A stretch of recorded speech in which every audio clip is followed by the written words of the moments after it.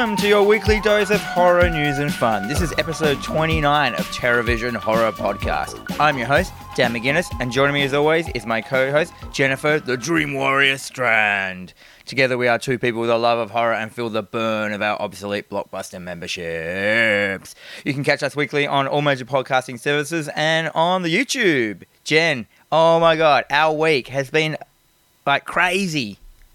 We've had the McConaughey of weeks, Dan. We have. For those who don't know, we live in Adelaide, Australia, and we went into a lockdown, called a new type called a circuit breaker, which I don't think has been done in Australia. I don't think so. And no. Basically, that is everyone, every business has to shut down. Everyone has to go in their house. No one's allowed basically outside without a mask, and only one person is allowed to leave the house at a time, and it's only to go to the shopping, to go do grocery shopping, basically. It was a heavy lockdown. It was for 6 days, and then it got lifted after 2 days because they found out the person that, this new strand of corona actually just lied and just didn't do it because he was something dodgy was going, like he was a drug dealer or he was cash in hand working, so he lied to the world and shut down the whole city and everyone. Now it's just gone back to normal, but that everything went crazy. It was like hours. It was like at midnight tonight, everything is shut down. Every business has to close. There was no getting ready. The panic buying started happening, but it was too fast for It was I actually thought it was the best thing they could have done. I kudos and hats off to our premier who was just like, nah, fuck this, lock it down. And I mean, kudos. They've done a fantastic job. But yeah, so we're all in the mindset of having this lovely 6-day break, and now we're not. Yeah, so we are doing this remotely today, so Jen's not in the studio because we're still actually on circuit breaker lockdown until midnight tonight. We're recording this on Saturday at the moment, so you guys will be hearing this on Tuesday when the lockdown is released. But at the moment, we had to do it, old remote style. So we apologise for the audio quality of this podcast, but we'll get back to it normal. Yeah, or any missed cues or anything like that. It is a little bit trickier not to do it with Dan's beautiful face in front of me. Yeah, true. Anyhow, let's go on. Yeah. Oh, no, what have we been doing apart from that? I mean, look, it's been a hectic week at work. The last of my major imports for before Christmas arrived, so that all got abandoned. And then, so we go into lockdown. It's been great. For 2 days, I've been wearing track shorts and no bra. It's been fantastic. Yeah, I recorded. PS4 controller broke. Oh, what? Why? I know. It just stopped working. Because it's one of those weird Xbox style PS4 controllers. So it's a corded one. The cord fell out. Couldn't get it back in. So it's fucked. Just buy a new one. Yeah. Well, I will be. But yeah, so I've just been sort of sitting around watching YouTube videos of some guy talking about ghosts and demons. It's been great. And I actually caught a movie on Netflix called His House, which is really good. So if you have a spare moment, go watch it. I will. I probably won't. You probably won't. Yeah, as I was saying before, I did my whole Hack the Dino show last night just in my jocks. Nice. Because the studio is quite warm, and we've got some hot weather here, and no one could. No, I had a t-shirt on because you could. We had it filmed, but from waist down, like a news reporter, I was just wearing nothing. It was amazing. Yeah, no, it's been great. I cannot tell you. So now I definitely feel robbed of 6 days of no bra and no pants. But yeah, same here. I moved my PlayStation 4 from the studio into the house, got all the games ready, that I hadn't finished or they're on my shame pile. I started playing Ghost of Tsushima again. I was really into it. I was back in. I'm like, this is fun. I got 6 days of this. I still had to look after my baby, and with Claire working at home, I actually had less time than I usually do. But I still made out. Yep. But and then all of a sudden it's just lockdown's off, and I was so angry at that pizza shop for almost taking away my like 6-day like holiday. But then again, I had customers coming in and like they work in essential services and they've never had any days off since like Corona started. So they're like, Yeah. you know, they're the type of people who want days off. So they're like, all my mates are like, you know, hanging at home, drinking beers, and I'm always at work. Like, more now. He was spewing. Well, it's so strange because, I mean, you're technically a small business as well, and this shutdown has caused stress, obviously. But now, so, you know, we've had the stress of that, then we've gone into, well, there's nothing we can do about it. We've got 6 days of relaxation. But I don't know about you, like, as soon as they said that it was lifted, I just went into stress mode because, now I've got to do the rostering. Now I've got to do this. I've got to do this. And then all the emails came flooding in. And then, you know, I'm just trying to put out all these fires everywhere. Like, oh, okay, well, I've got to now say that we're open and this and all this stuff. And I'm like, I don't feel very relaxed right now. You had a big Pokemon thing on Friday, didn't you? Like a release of a big set or some shit. Yes, the Vivid Voltage Pokemon. So we had a lot of people calling up on Friday. I don't even know what day it is right now. What day did we go into lockdown? Asking if we could A, release it early, and then B, abusing us because we weren't going to be open on the Friday for them to get it. So... that's all right. Yeah, whatever. Anyhow, here we go. Let's just cut off what we've done for this week and go straight into horror news. So every week, me and Jen take you through the horror news that you need to know about. Welcome to Horror News! That was a weird werewolf, wasn't it? He was a bit shivery and a bit cold. It is, yeah. He was in a cold place. All right, what's the first story, Jen? All right, well, guys, Scream Watch 2020. It's been a while. So... Scream 5 has officially wrapped filming, which is fantastic news. That just seemed to go by real quick. Yeah, I fully didn't even know that it was like... I fully thought they were still casting people. No, apparently it's all done. So it's all done. And Kevin Williamson has officially revealed that the title will simply be called Scream. Scream. Now, that's it. This news has caused... a lot of debate and comment on the Twitters and any kind of forum that I'm linked to on Facebook or whatever. People are mad about it. Lots of Scream discourse. Yeah, so they're like, it should be just Scream 5 or Scream with the S as a 5. And what fucking marketing dickhead did this? Yeah, why didn't they do that? Like we've gone over this. There were plenty of opportunities here to do a great thing, but they've just gone Scream just to confuse everyone. That's reboot material.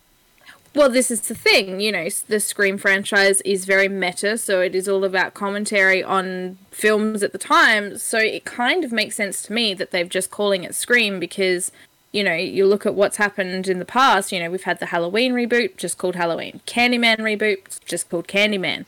You know, none of these films are really sort of trying to call it anything other than what it is. So, on the one hand, I can see what they're doing. On the other hand, I can see why everyone's mad. Yeah, I suppose when you say it's a 25-year-old film, like, like pulling, because like stuff lasts a lot longer these days. Have you noticed? Like, it has, yeah. Like everything lasts a lot longer. So you know, franchises can go forever now. Like, remember it was like back in the day, it was like, "Ooh, Friends and The Simpsons have been going for like blah blah blah," and I'm like, yeah, but actually, The Simpsons is still going.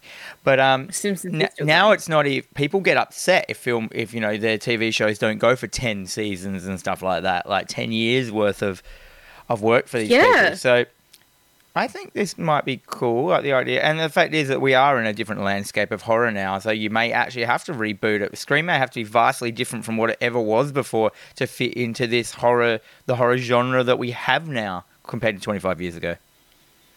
Yeah, it's a very interesting sort of concept, and I like that people have become less excited that this film has finished wrapping, like it's finished filming. So, you know, it's another year until we get, another year and a bit until we get final product, but people have chosen to just be mad about this one little aspect of it. Yeah, right. And we got the photo of, is that the director, that guy?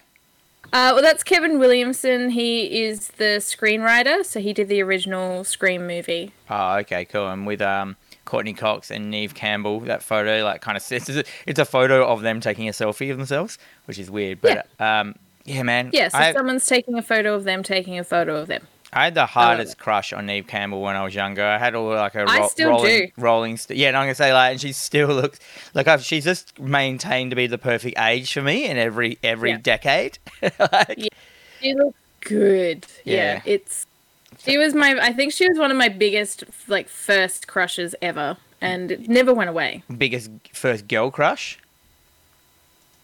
Yes, I think my first girl crush was Michelle Pfeiffer as Catwoman, but... Oh, really? That was terrible.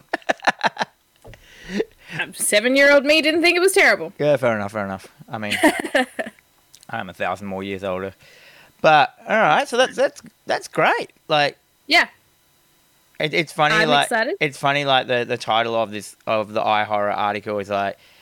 Kevin Williamson reveals the official title for Scream 5, and then it says Scream.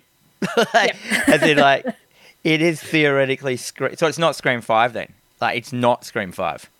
No. It will be titled Scream, and no 5 in replacing an S. It's just Scream. I wonder if it will be, like, in continuity or about 100% out of continuity. So it's playing on the out of continuity film. Like, it might exist in a different, like, Happy Death Day, like, parallel dimension. Well, it is the Happy Death Day people. No, it's not. It's the Ready or Not people, which was also a great film. Yeah, I don't know. We'll soon see. Mate, I'm excited. I'm excited as well. What's next? What else has been happening? Okay, so Black Friday. Holiday shopping goes to hell for Bruce Campbell and Devon Sawa. Do you remember Devon Sawa, Dan? No. No? Well, should I? Devon Sawa was a bit of a heartthrob in the 90s. He was in Casper. He played the Casper's real-life boy self. He's in Final Destination, Idle Hands, and he does have a role in Fred Durst's The Fanatic, which was a load of shit. Who was he in Idle Hands? Is he the main character? He's the main character, yeah. Yeah, right. I didn't... Nah, like, I know all those films and that, but his face is so generic that it must have just off the radar for me. Compared to Bruce Campbell's face, it's a pretty hard thing to go against. Well, this is true. I mean, Devon Sawa is a lot older now, and he's buff as shit. Like, he looks good for his age. Yeah, man. Not that he's that old, but anyway. I think that he's my age. Yeah, I don't know. I don't know ages. Neither do I. Hollywood people are just anomalies. True. So this movie, it's set on the busiest shopping night of the year, Black Friday. The story follows a group of disgruntled toy store employees who have to defend themselves from legions of holiday shoppers when a mysterious alien parasite sends them on a murderous rampage. Oh, dude, this sounds wicked fun. Wicked fun. Yes, and funny enough, it shoots November 16 in Boston. Oh, nice. Wicked fun. I'm very excited. So you had me at Bruce Campbell. Add in Devon Sawa. I'm okay. I'm there with him as well. Yeah, and they can, like, because it's like playing on the Black Friday thing of, like, you know, the parasitic zombie likeness of people anyway. The zombies are just going to still have that urge to shop and get things. And, like, you know, like, it'll just... So they'll be able to do these, like, super good commentaries on, like, retail and stuff like that and on the shopping, like, culture. So it might be really fun. And the fact they're in a toy store just made me love it so much more. Yeah, I know. It resonates a little bit deeper with people like us, I think. And then popping Bruce Campbell into basically... it's Bruce Campbell in a zombie thing. So, like... It's what he does. Like, I'm down. Scratching that itch. Oh man, it's gonna be great. It could be great. Like, it could be one of those, you know, really meta, great fun films that we all love, and could end up being one of those like classics. I mean, you could say that about every film, but this has a lot more ingredients in it to create something than a usual. Just like, what was that one we talked about the other day that had like. That that zombie one with the girl on the cover. I can't remember what it was called. The Night of the Living Dead one. Yeah, like this has the remake. Yeah, this has a lot more better ingredients to create a better classic cake. If you know what I mean. Yeah. Okay, classic cake, you say. Yeah. Yeah, and I'm always hungry for cake. So, yeah, I'm definitely keen to keep an eye on this one. Hopefully some trailers. I mean, it started filming like a couple of days ago, so knowing our luck, it'll be ready to go before Black Friday drops. And then we can watch it and we'll be like, fuck, that was great. And then we'll spoil it for everyone. Because it's like a sci-fi horror. I got vibes of like The Faculty. Like I love the film. when you said that, like, you know, like the parasitic horror. And what was the other one? Slither as well. And Night of the Slither. Creeps. They're all parasitic sci-fi horrors, I feel. Yeah, it's got everything written all over great it. classics. They should it's got I should get Tom Atkins in it for no reason. put Tom Atkins in everything, guys. I know, or at least put his moustache in everything, and just he doesn't have to rock up. Now starring Tom Atkins' moustache. I'll go watch it. Just starring, yeah. Yeah. All right. Fantastic. Well, what day is Black Friday? Because I was trying to work one out. I was thinking, like, should I have a Black Friday sale for my shop? We have always gone really, really well in the past, but I'm up to the point now where I'm like, I don't want to sell any of my stuff at the moment cheaper because I've got really good stuff in the shop, and we're not in, like, you know, we just feel like we don't need to do it at the moment because we're in, like, quite a good position. And I'm like, Yeah. What? No. Is there any point in just getting rid of stuff cheap that I could just be selling normally? Well, this is the thing. So we're also in a very similar position. We don't need to be doing it. We're also, guys, we're Australian. We do not need to be celebrating Black Friday because also you have to remember that in America, the way their cost of living versus the cost of items, it's very different to how we do things. So they can, you know, drop the price of a TV down a ridiculous amount. We really can't do that kind of stuff here. So the fact that all these people are, you know, coming through, and especially with the smaller businesses demanding that they have sales that we really don't need to be having, it kind of annoys me a little bit. The idea of entitled theory. The idea of Black Friday is to get rid of dead stock, but we don't have any. We don't have any dead stock. Yeah, you guys kind of did your dead stock sale recently. We've done a lot of different sort of sales recently, and so we really don't need to be doing more. And I also feel that Black Friday was yesterday. Oh shit, was it? Quite possibly. Was it really? Oh, that's great. I don't know. Great. I mean, I didn't even have to think about it. I'm going to look it up. Yeah. Black Friday date. Is it really? November 27.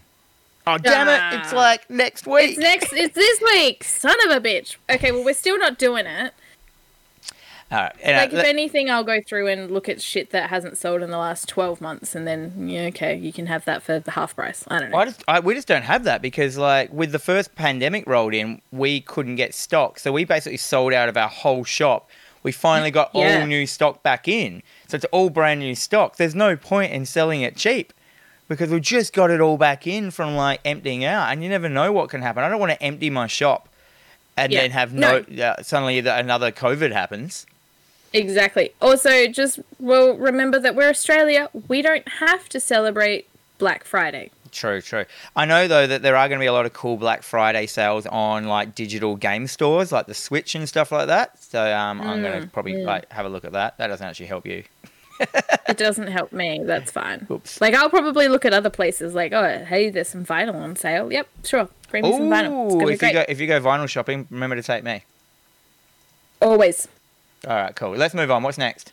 Cool. In the horror. So this one just dropped 7 hours ago. So while we were sleeping, Robert Englund joins Stranger Things 4 as a disturbed man imprisoned for a gruesome murder. So he's acting. He's acting. I suppose that makes sense. Yes. He is an actor. It's right. That's cool. That's a good, like, cameo to get into old Stranger Things. I really enjoy Stranger Things. Oh, it's fantastic. I love it. I like that every season has a different vibe of horror. They've tried to encapsulate a genre in every season. I kind of like a subgenre, sorry. I really like that in them. And then when people are like, oh, I didn't like it. It wasn't like the first one, mate. It's because it's not supposed to be. It's like the next homage. Like, you know, and this one is homaging this, like kind of thing. And you know what I mean? Like, yeah. I really enjoy them. Like, what could they do now, though?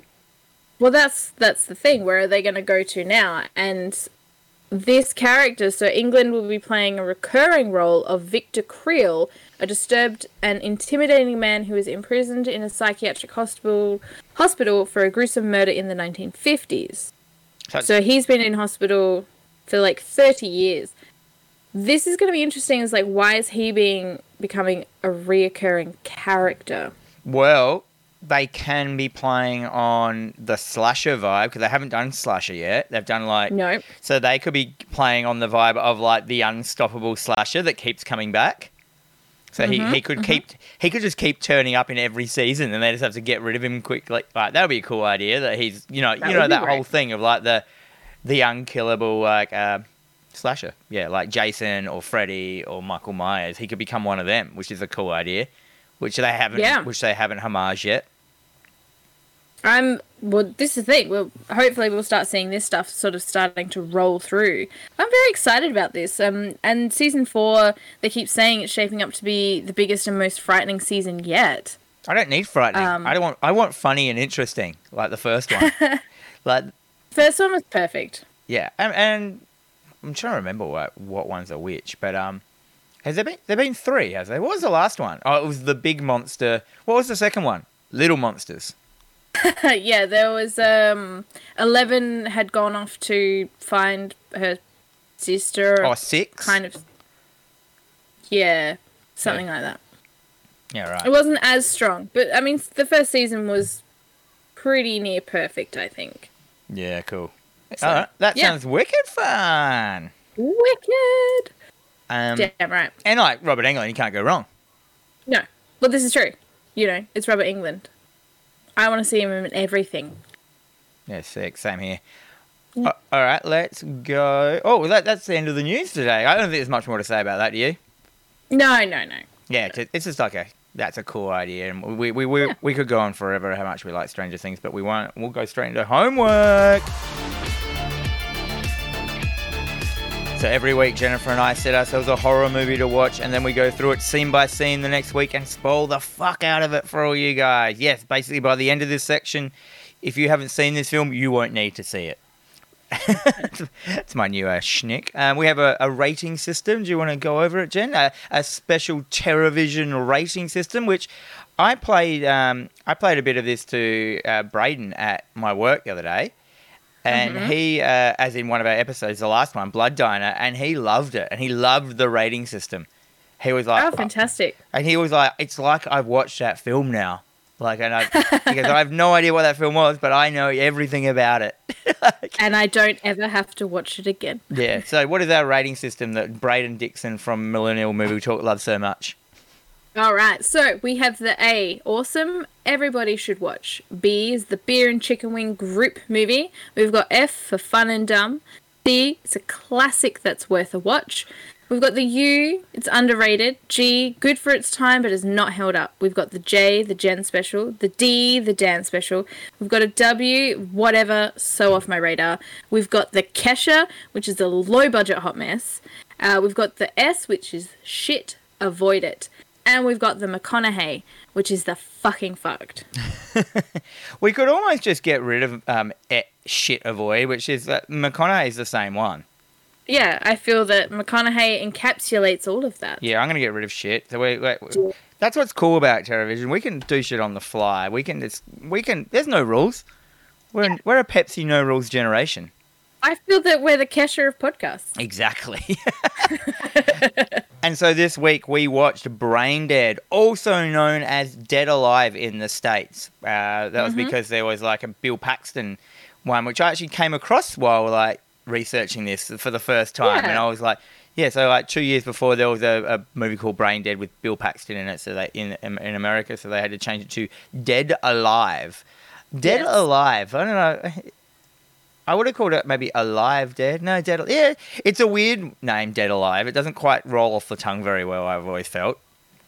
No, it doesn't. But now it's like just synonymous with this film. Yeah. So there are also like many, many versions of this film out there, eh? Like so many different weird cuts and stuff. Some just have like some Australian jokes taken out of them. All of them basically have the pedophile joke taken out of it. And the necrophilia joke, every American version, they just probably couldn't handle that. which we will get into when they come into it. I'll mention them. So, what are its vital statistics, Jen? Okay, so Brain Dead, aka Dead Alive, released in 1992, directed by Peter Jackson. So this is a film from New Zealand, which is fantastic, and it helps this film so much. You may know Peter Jackson from small films like the Lord of the Rings trilogy. Oh yeah, But he did that little thing. Yeah, that's fine. You haven't watched? Have you watched Bad Taste?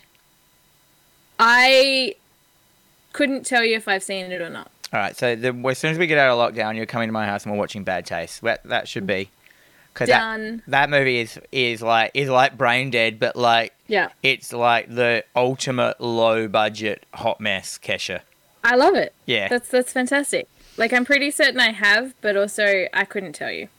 Yeah. It would have been years ago. So, directed by Peter Jackson, screenplays by Stephen Sinclair, Fran Walsh, and Peter Jackson. It is starring Timothy Blame and Diana Penelope. Yeah. Penelope. So she's Penelope. Yeah. Yeah, anyhow. That gal. The budget is...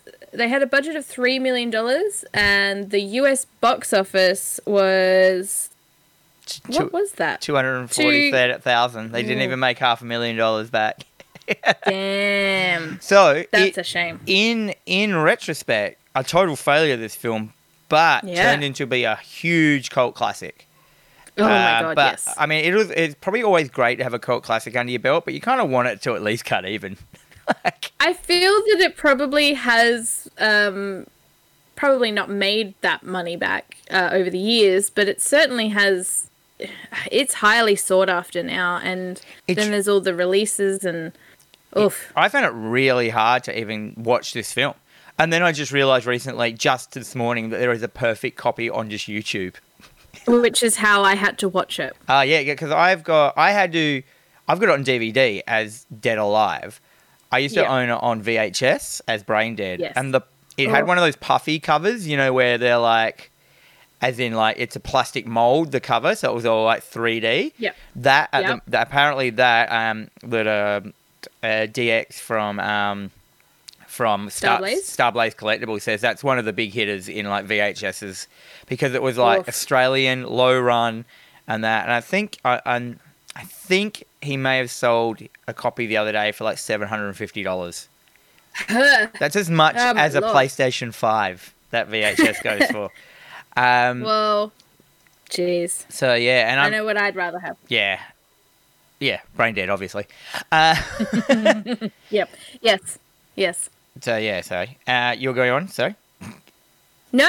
I was moving into the synopsis. Oh yeah, let's go. What is the synopsis of this all right film? So, tagline: Some things won't stay down, even after they die. When a Sumatran rat monkey bites Lionel Cosgrove's mother, she transforms into a zombie and begins killing and transforming the entire town while Lionel races to keep things under control. Yeah. That's pretty accurate. Yep. I'll give it that. Oh man, this film. I was so happy to do this. I have the most notes I've ever written because this film, I have 4 pages of notes. Of dot points. So do you. Yeah, for about 4 pages. I love this film, and I was so excited and then so pissed off that we went into lockdown because I knew that doing this film remotely wouldn't have the same kind of like oomph as it would be if we were in person. But I'm so excited. Yeah, I'm so excited as well. This movie, just off the bat, has, without a doubt, the most practical effects I've ever seen in any film.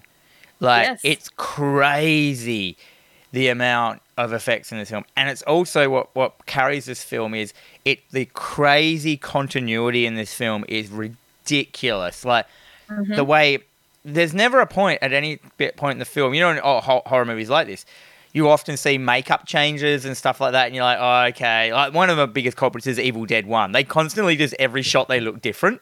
Like, in this, man, like, the continuity is bonkers. And, like, and all the characters are also, like, slowly rotting and transforming, and just, it works. Like, oh. Yes. Yeah, it works so hard for me.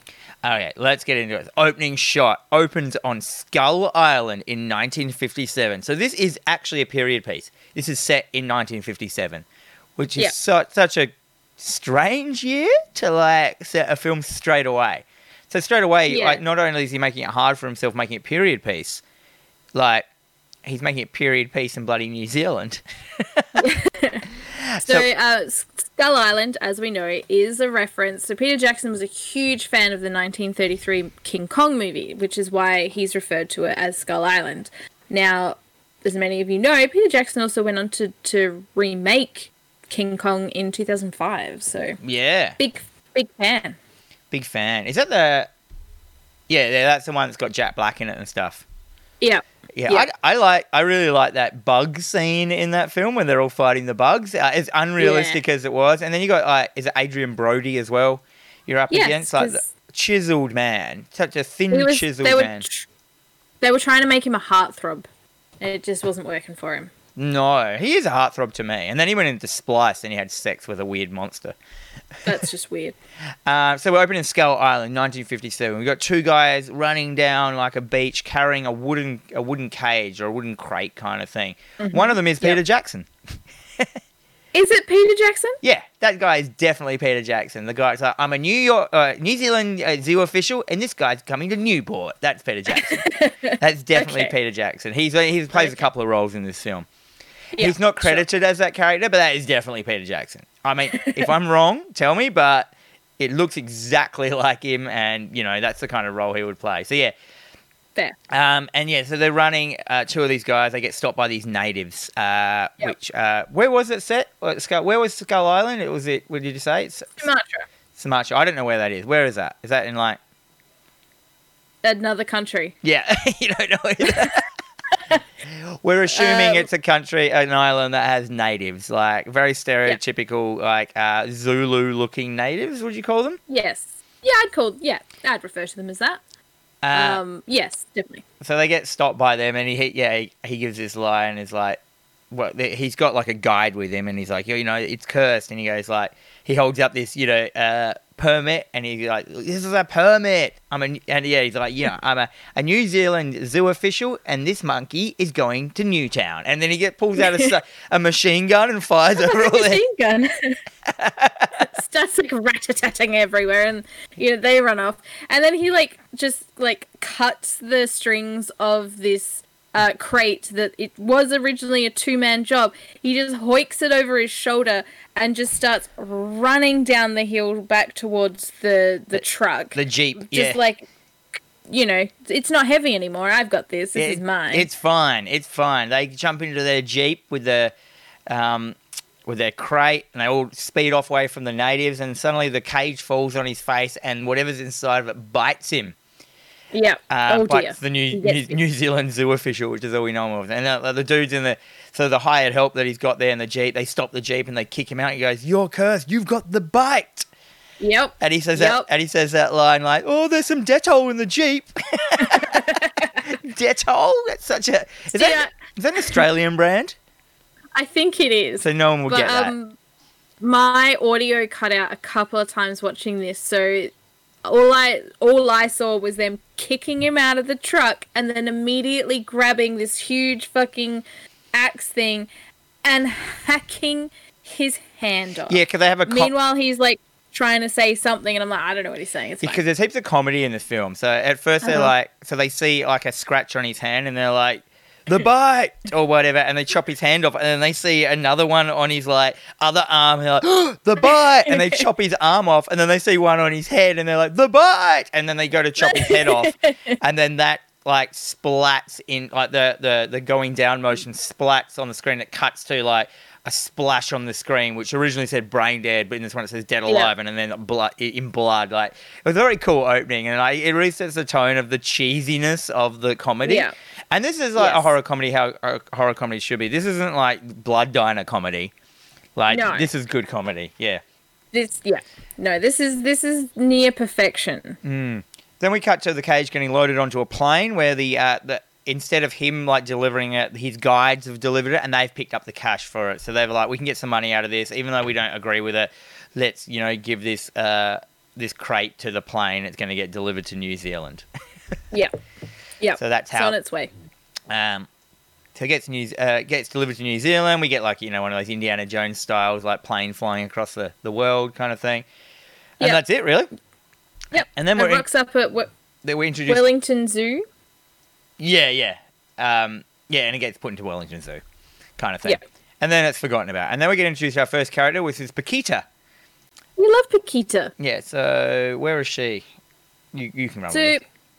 So Paquita, she works in this little grocery shop, and she's got this mad crush on the bacon delivery driver. And so she's like, oh, her nonna sort of sees her, and she's like, okay, so you like this boy? And she's like, yes, very much so. I love him. She's like, come on, and then they do a tarot reading. Yeah, I called her the mystic grandmother. Mystic grandmother. I love it. So they're going through, and it's like, the next man, the man you will meet will be your true love for the rest of your life kind of thing. So he will be like a black knight and this and all these sort of little things that will factor into you meeting the man of your dreams, because unfortunately, love, the bacon delivery driver is not the man for you. It's not him. No. The bacon delivery driver, I just left him out of my notes completely. I found him like inconsequential too, and I knew there was going to be a lot to this, so yeah.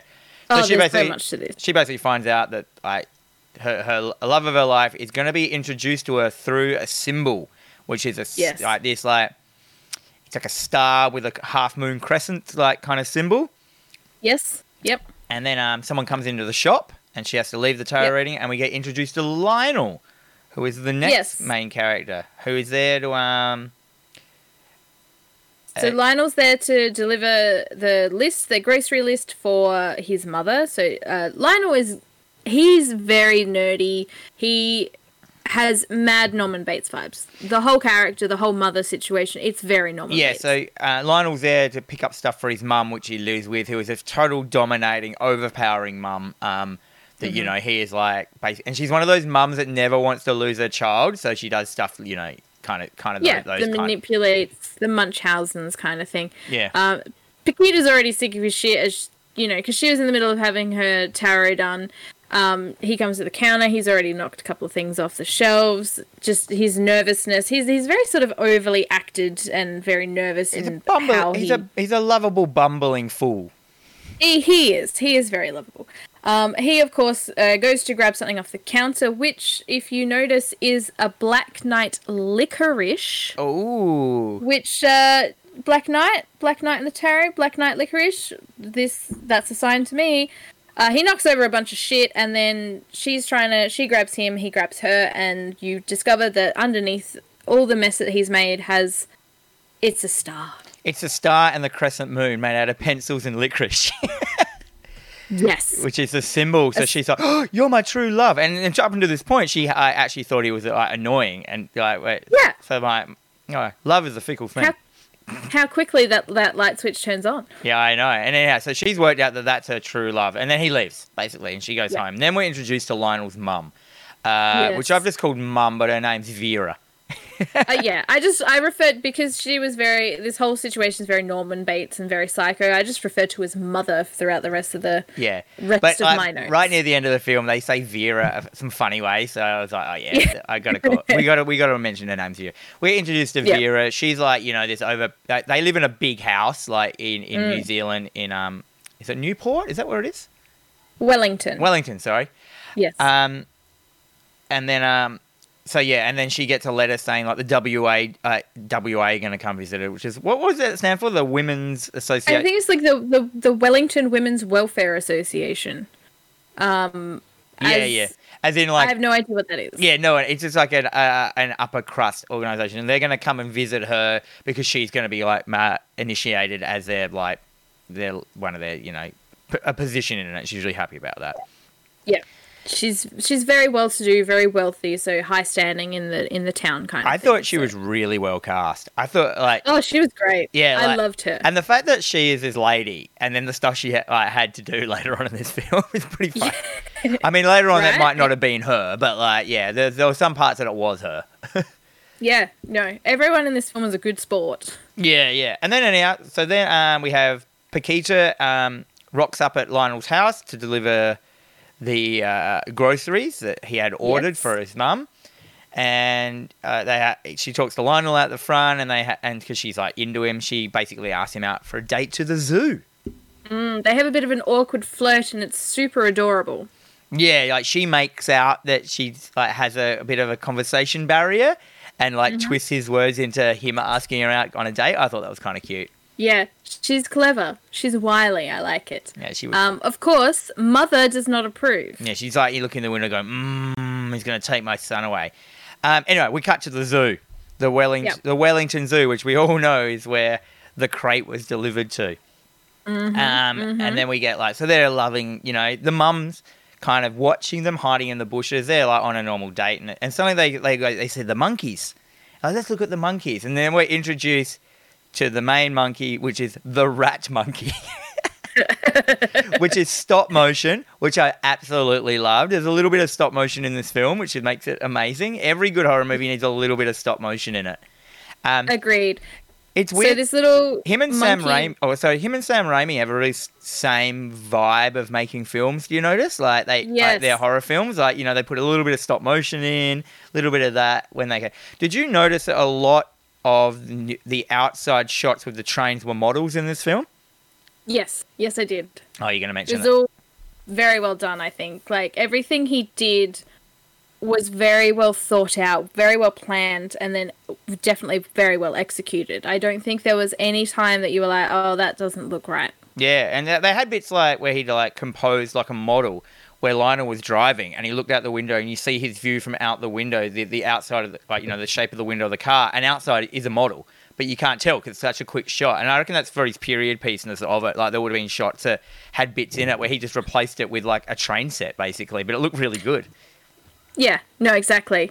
And I think that would have been... Because if it was anything else, it would have really taken away from the film. Because I think the period piece, the fact that it was in the 50s really sort of helped it a lot. Like, I feel that it probably wouldn't have had the same gusto as if it was sort of set in the, the 90s when it was actually released. Yeah, and also you've got, like, period piece New Zealand, which is, like, just a hop, skip and a jump away from Australia. So you're getting this, like, look into how New Zealanders / Australian people kind of acted in the 50s. Like, they are a different breed of people, how, like, especially with the party scene at the end, how they all are. Like, all the party goers are full-on just, like, ochre kind of like people. But anyhow, we get introduced to the stop motion rat monkey who attacks one of the spider monkeys and eats it, pulls off its arm and eats it. Yep. Yeah, and then the zookeeper comes along and he's like, fucking rat monkey. It's like, get back in there, you fucking rat monkey. And then sort of gives them a bit of a spiel about the rat monkey. It's weird, it's not good, it's cursed or whatever. Rumor has it, like the rats came off the slave ships and raped all the spider monkeys, and that's how they made the rat monkey. and that's how that happened. Yes. And then so date goes on, and then the mum's looking at Lionel and Paquita, and she backs back to hide, and she gets too close to the spider monkey, the rat monkey cage, and gets bitten by the rat monkey. It wrenches her arm. So yeah, she slips down, she slips on something, falls, gets bitten by the monkey, and then decides she's going to fucking kill the monkey. So she squishes its head with her high heels. Yeah. And it's like, at this point, there's like the goo popping out, and like the eyeball pops out, and all this stuff, and squishes it dead. People at this point have all turned and are looking at her, being, very... she's a well-to-do woman, and there's this well-to-do woman let loose killing this poor animal. Like, why would you do that? And she's like, I've been savaged. Oh, my arm. Lionel, take me home. Yeah, so she uses the opportunity to ruin the day. While this is all happening, it's also juxtaposed to flashbacks of the old, the old grandmother, the mystic grandmother, continuing the tarot read. that she didn't finish earlier, and she's pulling up all these cards like death, despair, like all the worst cards, and she's like, oh my god, like, you know, it's doomed, like, so it didn't get finished. So he may have been her, you know, her knight in shining armor, but it also, the story ends with death and despair and that, and so Yeah. we're introduced Pretty to much. that part of it. And then it cuts to the next morning. Or, you know, Lionel puts his mother to bed, and then, like, it's nighttime. Yeah. So then we have this, like, strange... So they go home, the nurse sees to the mother. The mother's being a total arsehole, as always. Like, you know, this girl's not good enough for you. You know, you'll never have anything. Like, your mother is your best friend. You know, every boy needs... You know, that old chestnut. He tucks her in for the night, and then Paquita arrives with his jacket, like the precious summer flower that she is. He tries to turn her down, like a bit of a dickhead. Then they kiss, and then there's this weird sort of montage sex scene versus mum starting to transform in the next room, and then there's like pus shooting out of her wound. She's got like a zombie fever, so she's transitioning into, you know, that thing, and her arms going pulsating. You see it under the bandage, and then it looks so good. Right at, like, you know, the end of, like, their kind of their sexy moment, like the pus just bursts out all over the mirror, and there's a lot of pus in this film. Yes. Like, for a chunk of it, I call it like the pus period of the film. Like, there's, yes, which I'm glad didn't go the whole film, because it is sickening. There is a bit in it. In the next scene. So then we get the morning. You know, like, Lionel comes in, his mum's all like sick, and he's like, "Oh my god, mum, are you okay?" Like, you know. Yeah. You know, and then suddenly there's a knock at the door, and it's the WWA, whatever it's called, people to have their lunch and interview with her, and she's like, oh no. So she gets, which is, yeah. I'd like to point out that this film is so quotable as well, and you know, Lionel's like, "Mum, they're here," and he's like, she immediately jumps out of bed, starts trying to put on her face, and she's like, "I've got to get dressed. This has to happen," and then she just goes, "Oh." Yeah, she goes to put on... Half of her paste is filled off. Yeah, so she goes to put on... Is it a rouge pen that they rub in? On her cheek, and it pulls all the skin of her face off. But he just goes in and grabs glue and glues her skin back on. Yep. Man, and this is where you start getting... this back on. This is where you start getting the gross humour and hilarious humour as well. Like... Oh, yes. And then you get the lunch scene. Which is fucked. So Vera's at the end transforming into a zombie at this meeting, like trying to talk, going like, they're asking her all these questions, and she's trying to answer, going like, I don't know. Annual meeting. Oh. And she's slowly deteriorating to the point where, like, I think her ear falls off into her meal. Yeah, at one point, so they've had their general meal, and the woman that's arrived with her husband, she's ready to go. Like, something ain't right. She's uncomfortable, and he's just like, "What? No dessert? Yeah. Where's my pudding?" No, but first her ear falls into the meal, and she eats her own ear in front of the lady. But the husband doesn't notice any of this stuff. Because it falls into the custard, so there's no pudding. Lionel brings out this custard, and some of the pus sprays out of Vera's wound into the husband's custard, and he's eating it, going, rich and creamy. Yeah. Then her ear falls out into her custard. She eats her own ear and then spits out the earring. Oh man, such a great scene. Like the custard bit, scene like is incredible. Her arm pussing into the dude's custard, and you see it, and he's not looking. You just see him get the whole spoonful of pus, like reddy orange pus, and just put it into and just eat it up. And because his wife sees that and just runs out, and then he's like, "Oh, women, whatever." And they're like, "Oh, yep, fine meal, my boy, fine meal. You've outdone yourself." Like, this is all just gravy as well, because like none of these scenes had to be in it. No, it's just like Peter Jackson's going crazy. So that's the end of that scene. It was just a fun comedy. There's a bunch of comedy scenes in this irrelevant to the story, especially later on we get to the baby walking scene.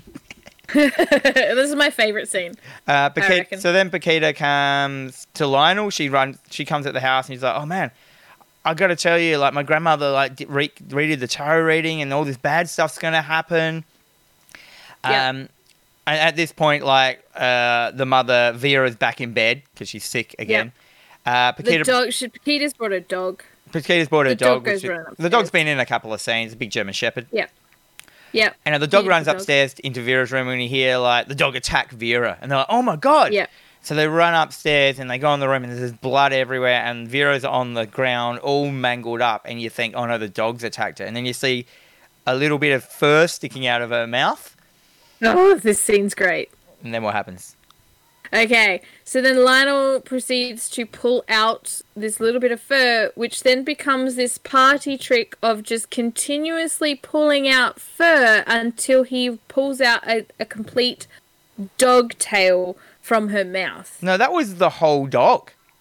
Was it the whole dog? It was the whole dog crushed down.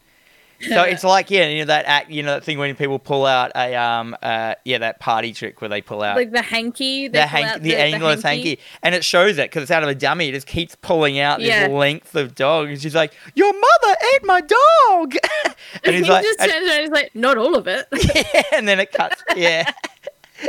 Oh man, so good. So then she's wounded, obviously by this dog attack or whatever the fuck's happening. They call the nurse. Yep. And the nurse comes here, who ends up being quite a character, the nurse. I love it. She, so then, or does she fall down the stairs? So the mother falls down the stairs. She lunges tries to attack Lionel. She tries to attack Lionel. They roll down the big stairs into the foyer of the house. They call the nurse. The nurse comes, and then basically the mum dies in Lionel's arms. Paquita's gone upstairs to try and pack a bag. Because she's going to go to the hospital. And then... I really enjoyed that the nurse just turns around and she's like, your mother's dead, Lionel. That's it. Just deadpan. Your mother's dead, Lionel. Like, like they say. I like the fact this is a small town, so everyone knows each other's names and everything. Like, so the nurse knows who he is and knows how mothered he is, if you know what I mean. Yes. Like, and yeah, then we start... This is when the whole film starts, basically. You see her going, your mother's dead, Lionel. You see Vera come up from behind her, grab her from behind, but instead of just grabbing her head, she puts her fingers under her skin and around the front of her face. And you're like... It looks amazing. And starts shaking her head and then rips her head backwards off of her torso. Not the whole way off. Just so it's also like when you open a can and you keep the lid on it. Yep. It's just kind of like stuck there hanging. Meanwhile, like... Paquita's still upstairs, like every so often she kind of pops her head out and she's like, what toothbrush? Like, do you want the blue toothbrush or the green toothbrush? While like all this weird zombie attack is starting to happen. Yeah, and and he's like still answering though to try and keep the... Yeah, he's like, the green! While getting strangled by a zombie. Green one! So then, suddenly then now instantly the nurse sits up and now she's a zombie as well. So the zombie transformation once you get killed by the zombie is instant in this film, which I love because it makes it there's no like... The rat monkey one obviously is a slow transformation, but then like if you get killed by a zombie, there's no explanation. You know what I mean? No. You don't have to get beaten. You just have to get killed by them and you turn into one, and that's fine. So now there's two zombies got to deal with. And has this scene, so this is where the continuity of this film starts coming into it. So this nurse has her head as a flip-top lid kind of thing. So he grabs a porcelain duck off of the wall and ninja stars it at the nurse's head, which sticks into her head, which knocks her head backwards off, but it's still attached. So it's like going... So then we're hearing this, this disgusting gurgling sound, but while we also have the viewpoint of the nurse from kind of upside down spinning around trying to get to Lionel to attack. You have to see all... absolutely fantastic. Yeah, you have to see all these scenes. As I said, the continuity is perfect. There's never a time in this movie I looked at it and went like, oh yeah, I can see that's a person, out of shot, or you know what I mean? Like how they've done the effects. So many of them are good. So he's just gone to town on making sure that this just exactly looks like a person without a head, with their head off. I don't even know how they did half these scenes. I actually don't. No. Because I don't think there's no computer graphics in this film. There's No, none. this is all practical effects. And I'm definitely hoping that YouTube or something has like a making of, because I would love to post this, dude, it because would be I like- personally want to watch it. It'll be like 4 hours. There was like I would constant. watch that. Yeah, we got to get through this. If we stop talking, it'll be like a 17-hour podcast. So then Lionel basically kind of wrangles them both of them and ditches them down into the basement of his house, which has a big steel door, and locks them into the basement. Yeah. And So and then he's been yeah, Paquita comes down and goes, "Where's your mother?" He goes, "Oh, they've already gone to the hospital." And she goes, "Okay, cool." Yeah. So she leaves. Then he, Yeah. and then where we get? Oh, then we get the Lionel is now like, it cuts to a scene with Lionel outside skulking around, and he goes to a vet. Yes. Uh, He goes to a vet for some sedatives. Yeah, because he wants to he doesn't want to kill his mother. He wants to just sedate her. So he goes to a vet, which is a Nazi vet. Yeah, he's like, I'm like from Latvia, and I'm like, yeah, Latvia, Germany, you're escaping something. Yeah, mate. and then later on you see like he's got a rip in his vet uniform, and there's a Nazi logo under it. Yeah, yeah, So yeah, he gives him tranquilizers. It's a pretty funny scene. It's worth having a look at. Yeah. But anyway, he gets tranquilizers because he's going to trank his mother. Then we get the scene where he sedates them. He dresses He's got up. his He dresses up in cricket gear. yeah, cricket gear. Yeah, he basically armors up. He goes down with a big syringe, and he syringes the nurse in her eyeball, Yep. and then so they sedate down, and then the mum as well. He syringes her up her nose. So Up your nose, mother. so then the whole thing is him like still not letting go of his mother. Like he keeps. So now he's got 2 zombies sedated in his basement, Yeah. and they're just kind Just of sitting another there. Saturday. I think he ties them up onto seats. Is that right? Yes. Yeah, and they're I just sitting think there, so, just going like. Ooh. So then Lionel visits the old lady, the old Yes. grandmother, and goes like, "Tell me about this darkness." And she gives him an amulet, and the amulet is in the shape of that symbol, which is the star and the crescent moon, a golden amulet which will keep him safe. Hopefully. Hopefully. Fingers crossed. Right, I'm just smashing through these bits until we get to gore bits. Yep. So the mother's escaped at this point. So Oh, she's yeah. followed him to the grocery store where Lionel is with Paquita and the Nonna. And they're basically like going through all this stuff. They're asking, how's your mum? And he's like, oh yeah, good. Meanwhile, she's outside just getting hit by a tram, and it's fucking hilarious because she gets hit by a tram, and it's basically like they've just grabbed a giant mannequin and thrown it through the front window of the grocery shop. Yeah, so she is, because she's following Lionel, isn't she? Because she's scared. Yeah, and Yeah. she's like, ooh! Yeah, and her tram just goes past, hits into her, and smashes her into the store where they are. Yeah. And basically, so now everyone knows that Lionel's mother is dead. They just think she's dead because she's just got knocked Yes. out. So it cuts to now another amazing scene, the funeral scene. Now we've got the funeral scene. So the music playing in the background as they're heading into the church is the Sodomy song from Meet the Feebles. Which is a fucked film, which is also a Peter joke. Man, he was fucked in his early years, wasn't he?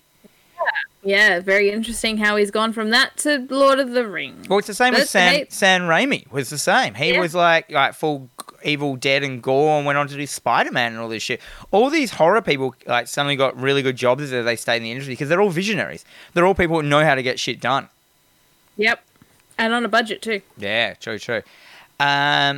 Here we get into Then we're introduced to Uncle Les, Uncle who Les. is Ugh. just gross. He's a big. He is disgusting. He's a big fat kind of he kind of an Elvis fan. Would you call him? Like if you're going to describe him, like his look is very Elvis Presley, but he's just a big fat gross uncle. Yeah, so it's the look of the day. Imagine Mick Taylor with about 300 pounds on him. Yeah, he's got the quiff, he's got cold sores, and he's like, "How you going, Lionel?" Like he speaks. He basically sluts onto Paquita, so he's like a creep as well at the funeral. Yep. So and then so we're introduced to him. He comes into it Yes, later on. He's disgusting. Then we get the embalming scene. I love the embalming scene. So we cut. So Lionel, Vera's getting embalmed just before the funeral, which doesn't make any sense, but that's fine. He sneaks in because he realizes she's a zombie. He needs to tranquilize her again so she doesn't wake up. Trying to keep the facade going that it's like his mum's not a zombie. Yep. Meanwhile, like, she's being pumped with all these weird chemicals that are sort of just cycling through her body and making her pulsate. And, like, she just starts, like, pussing out everywhere. Yeah, so she's on, like, the embalming machine, and they accidentally keep her on for too long, and the embalming staff run in and go, "You left her on for too long again!" And also, one of the embalming staff is Peter Jackson. It is Peter Jackson, yes. Again, he's laughing, like he's just a weird embalmer. And then, like, her eyes pop out, and, like, they're trying to, like, stick them back in, and... It's great scene. It's gross. It's more that... It's fantastic. Yeah. Anyhow, Lionel doesn't get the opportunity to... He doesn't get the opportunity to sedate his mother. Because they come in. Anyhow, she gets put into a coffin, and the funeral starts. This gives Lionel a time to, trying to open the casket and try and give his mother a sedation. Meanwhile, the funeral's going. We're introduced to the preacher, who's an amazing Australian. I think he's an Australian character. I think so. Yeah, definitely. He's just a no shits given. Can't be fucked preacher. He's just like, yeah, whatever. Come on, let's do this. We've got to get this done in the next 10 minutes, or you won't be saying goodbye to your mother. Yeah, kind of thing. Whatever. Of course, during this time, so he started, and then at this point, Lionel's still trying to get to his mother through the coffin. She breaks out. Fight ensues. This is all behind. No one can see this. Like the coffin is in. You can't see this until they smash through the window, and then she's just kind of laying there. Yeah, as she comes towards him, he gets the syringe finally into her and sedates her, but they fall smash through into the funeral, like with everyone there. So it just looks like to everyone at the funeral that Lionel's got his mum out and he's hugging his mum's dead corpse. As in he can't let go because he's like the mummy's boy. And they all believe that because he is such a mummy's boy. It's true. At one point as well, you overhear someone talking that Lionel is the sole beneficiary of his mother's estate, which means that gross Uncle Les has got a plan up his sleeve. He overhears that and goes, all right, then we cut to... Oh, man, there's so many good scenes. And no, so now we cut to... As this film's scenes just keep amping up. Do you notice? It starts really, really slow, this film. Yeah, then it just goes to 100. I do feel its pacing is a bit out. That's my main thing with this film is, like, it feels really long. Because, like, there are so many scenes that would be the main scene in any other film. But, like, they keep amping up and up and up and up and up. And every scene gets more gross and more horror-like as it goes on. Yeah, definitely. So that's my only thing, is it does feel really long and it's got some weird pacing. It feels like it's got, like, 4 acts, this film. Yeah. Anyhow. So now they're in the cemetery. Mm-hmm. So, yeah. And because now Lionel is planning to dig up his mum. And sedate her again. Because, like, he's still trying to keep the charade going. Yeah. I think it's fine. I think he's just trying to dig her up and take her back home and sedate her and put her back in the basement. I think so, yeah. Of course, there's a group of Teddy Boy punks come out. Teddy Boy? I call them greasers. Greasers? Yeah, Teddy Boy, greaser, it's the same kind of deal. They come to beat him up. One of the punks decides to start pissing on the grave, and he's like, that's my mum's grave that you're pissing on.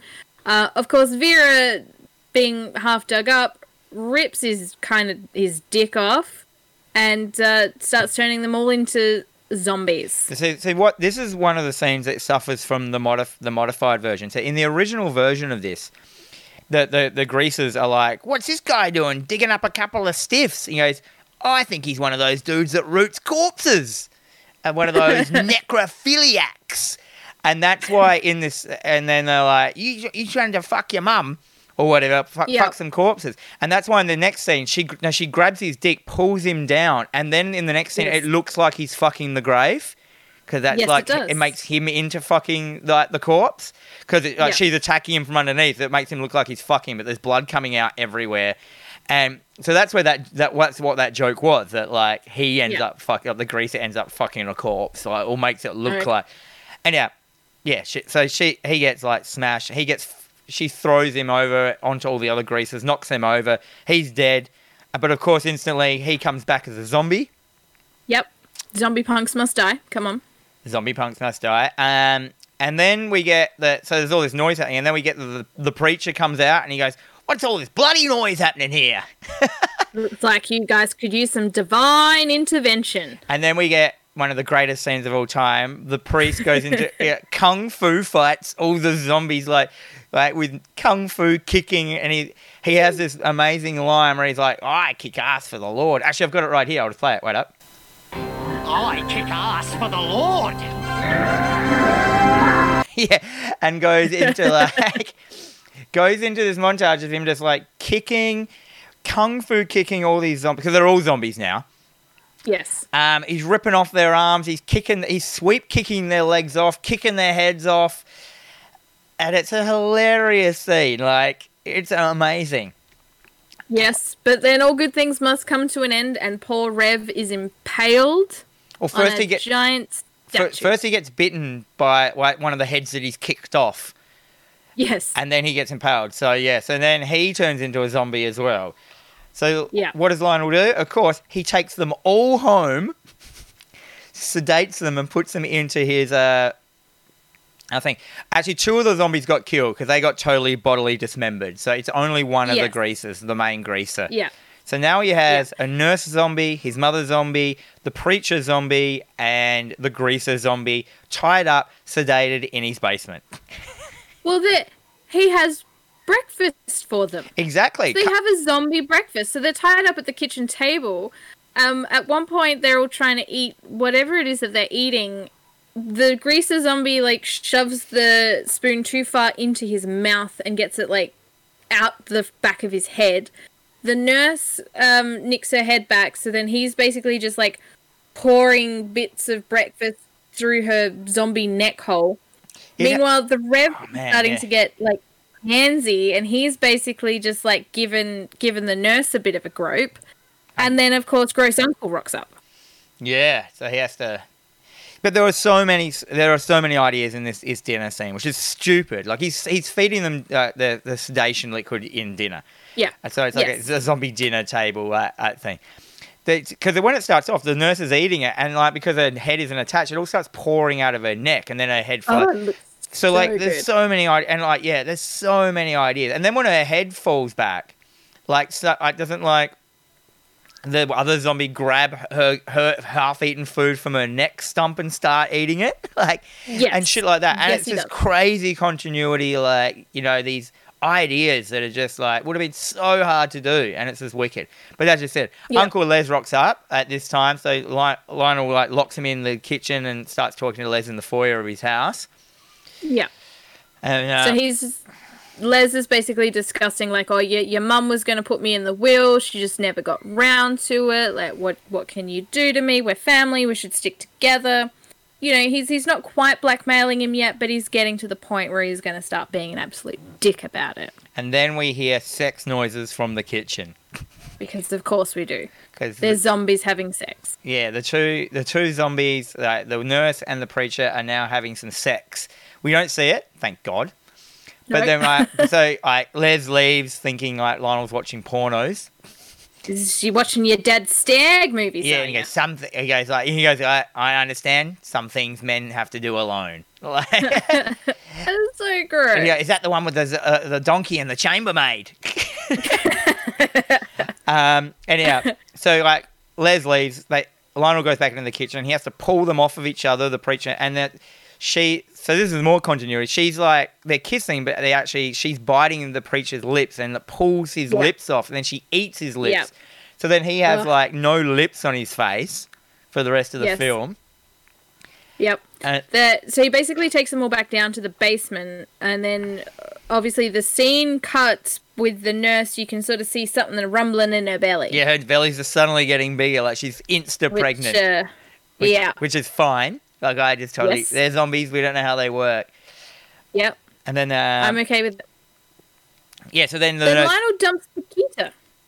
Yeah. So while this is happening, Lionel goes because it's all getting too much for him. He realizes he can't have a relationship with like all this shit going down. Like he's got 4 corpses to look after, so he goes and tries to dump Paquita.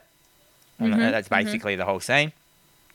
Yep. And like a chump. Yeah, like an idiot. He just wants to protect her kind of thing as well, because he's like surrounded with darkness and all this shit and death and destruction. Yeah. And he loves her. It's a shame. Cut back to she's a delight. Lionel's back down in the basement, and one of the lady zombies on the ground, and the radio starts playing. He goes over to the radio, and a little tiny claw bursts out of it. And then he's like, "What?" And the radio falls on the ground, and then he picks up and pulls out of it a zombie baby, which is still attached by its umbilical cord. Yep. So now we have a zombie baby. Cut to a Yes. scene in the park where he has decided to take the baby for a walk in a pram.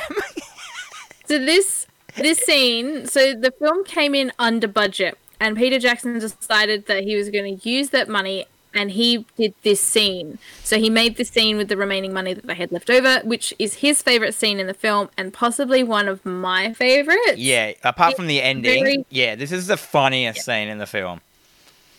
Yep. So he takes the baby for a walk through the park in a pram. He's not sure what to do. Like, the baby's there to sort of, making baby And he's noises, got giggling. barbed wire so it can't get out. Like, he's made like an And- Alcatraz kind of fence in there so the baby can't get out the pram.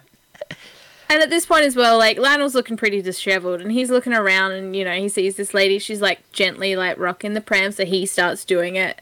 Next minute, the pram goes off down the hill. Lionel goes running after And it. this is a Of crowded course- park with all people in it, so they see this like baby just flying down the hill. Yeah, so the baby starts rolling down the hill, and then there becomes this huge sort of very Looney Tune-esque scene between the two of those where he's now chasing the baby, and at one point, like, he's punching the baby in the face, and then the baby's just like... The baby's flying He- through the air as well. Like there's where the baby climbs up a seesaw and he falls on the other end of the seesaw. The baby flies into a roof and then falls Yeah. on the ground. And then straight from that, the bike hits the baby. Like, all things that would Yep. kill the baby, but it doesn't because it's a zombie. And like knocks the dude off his bike. And then he swings like the swing into the baby's face. All this time, these two mothers are just watching him beat the shit out of this baby. He like grabs it by its legs and just slams it onto the ground and stuff, and then punches it. And it's so funny, like the fact that he's doing in front of all these mothers. He just beats the fuck out of this baby who's fighting back with him.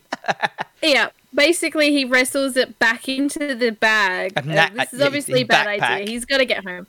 Wrestles it back into the bag, and he kind of just looks at the ladies like, hyperactive. And they're like, "Oh, comedy fucking gold," is what I wrote. That shit is It's one of my such favorites. and what I said, it's an unneeded scene, but it's needed. You know what I mean? It was needed.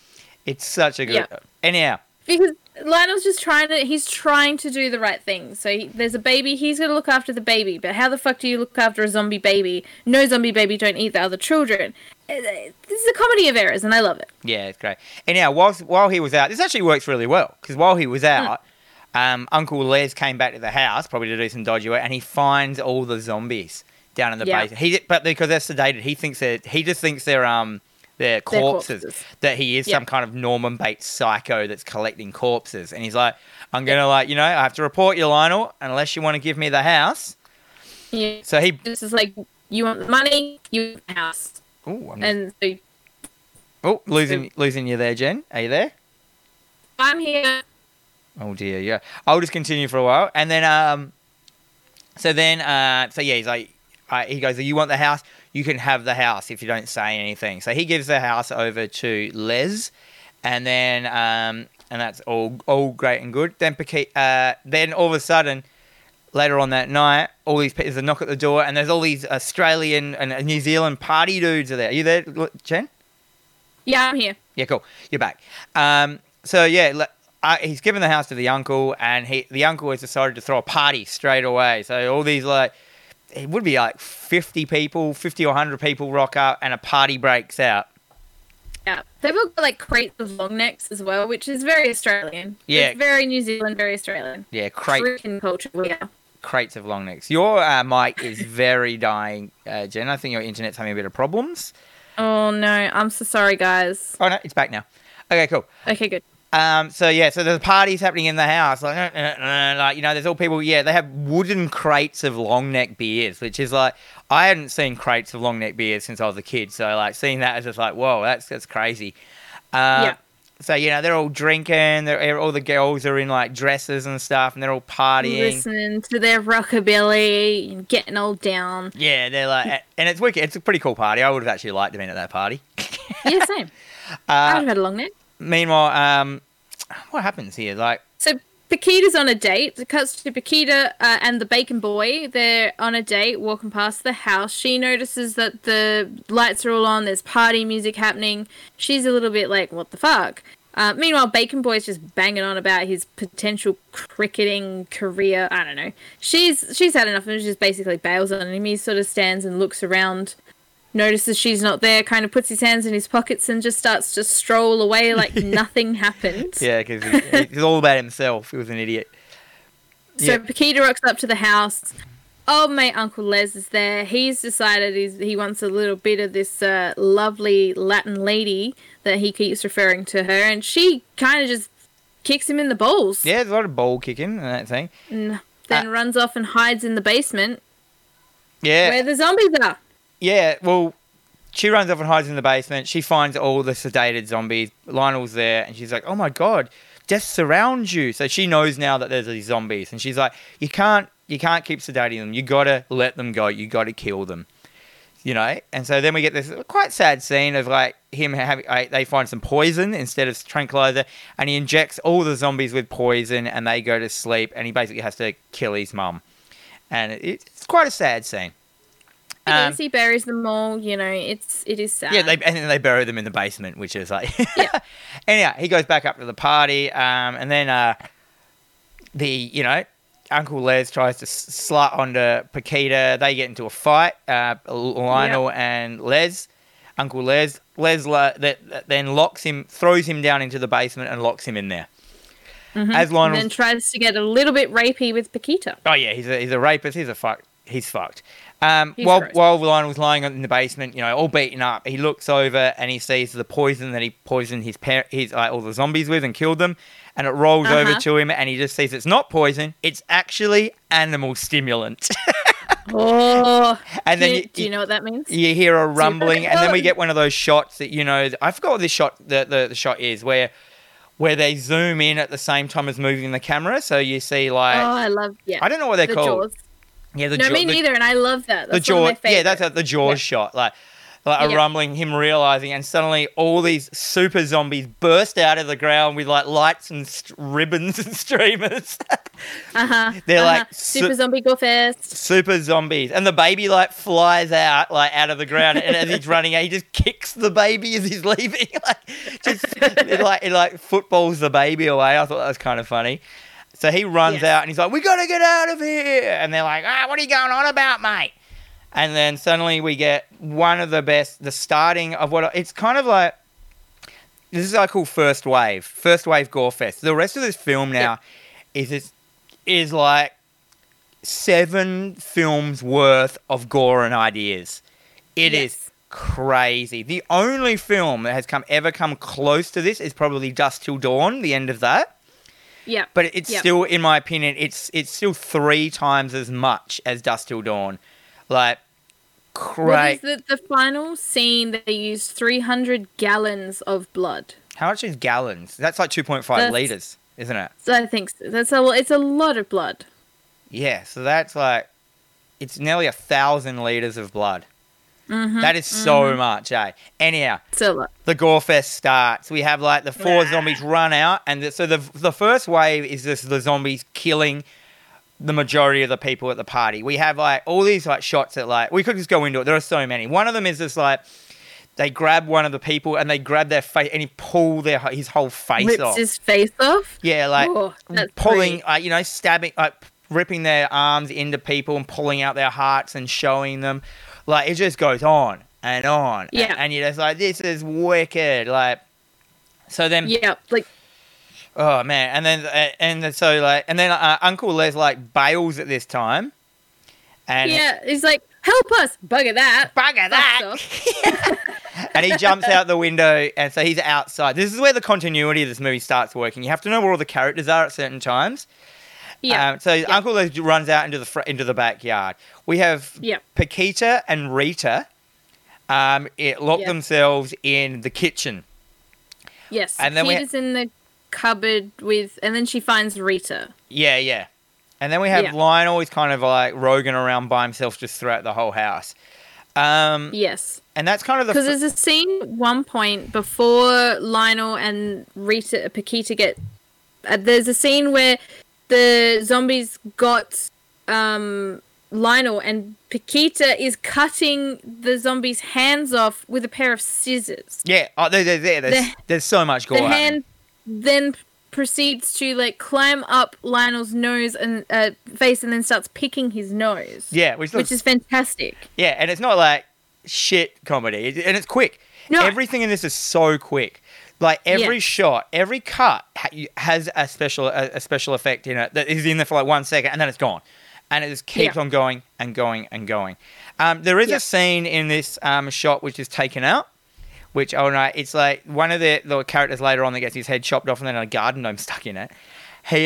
His character is running away for some zombies and then just says a line like, yeah, some of my best friends are pedophiles. Like, as in, like, there must have been a conversation when they were talking about pedophiles, and, like, it just ends that.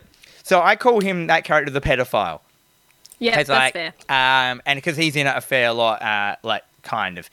Anyhow, so that's the first wave of all the guests getting killed. Then it cuts to, like, the main room, and you see all the dead guests all sit up at once.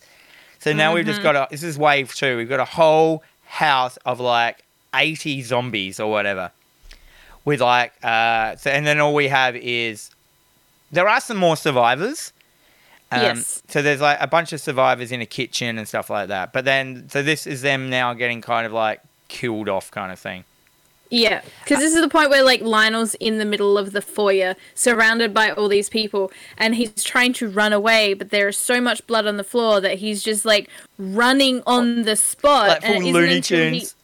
Yeah, and it isn't until he starts jumping on, like, the head and this disembodied arm and, like, jumping on all of the, like, little bits of people that's around that he can actually, like, escape and get away. Yeah, it's a scene of him basically playing The Floor is Lava and he's treading on body parts to get across. It's so amazing.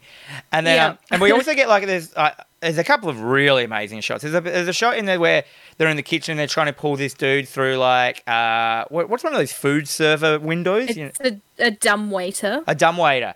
And they pull him through, and just from the waist down, he is just a skeleton. And yes. Oh, that looks so good. I think that dude he might be an amputee, because, like, it's too good.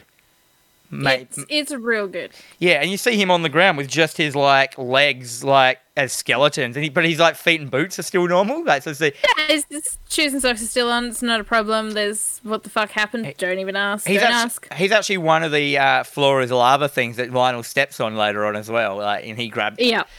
So all this is happening. There's like shit going everywhere. There's like constant ideas, like constant everywhere. So we've got.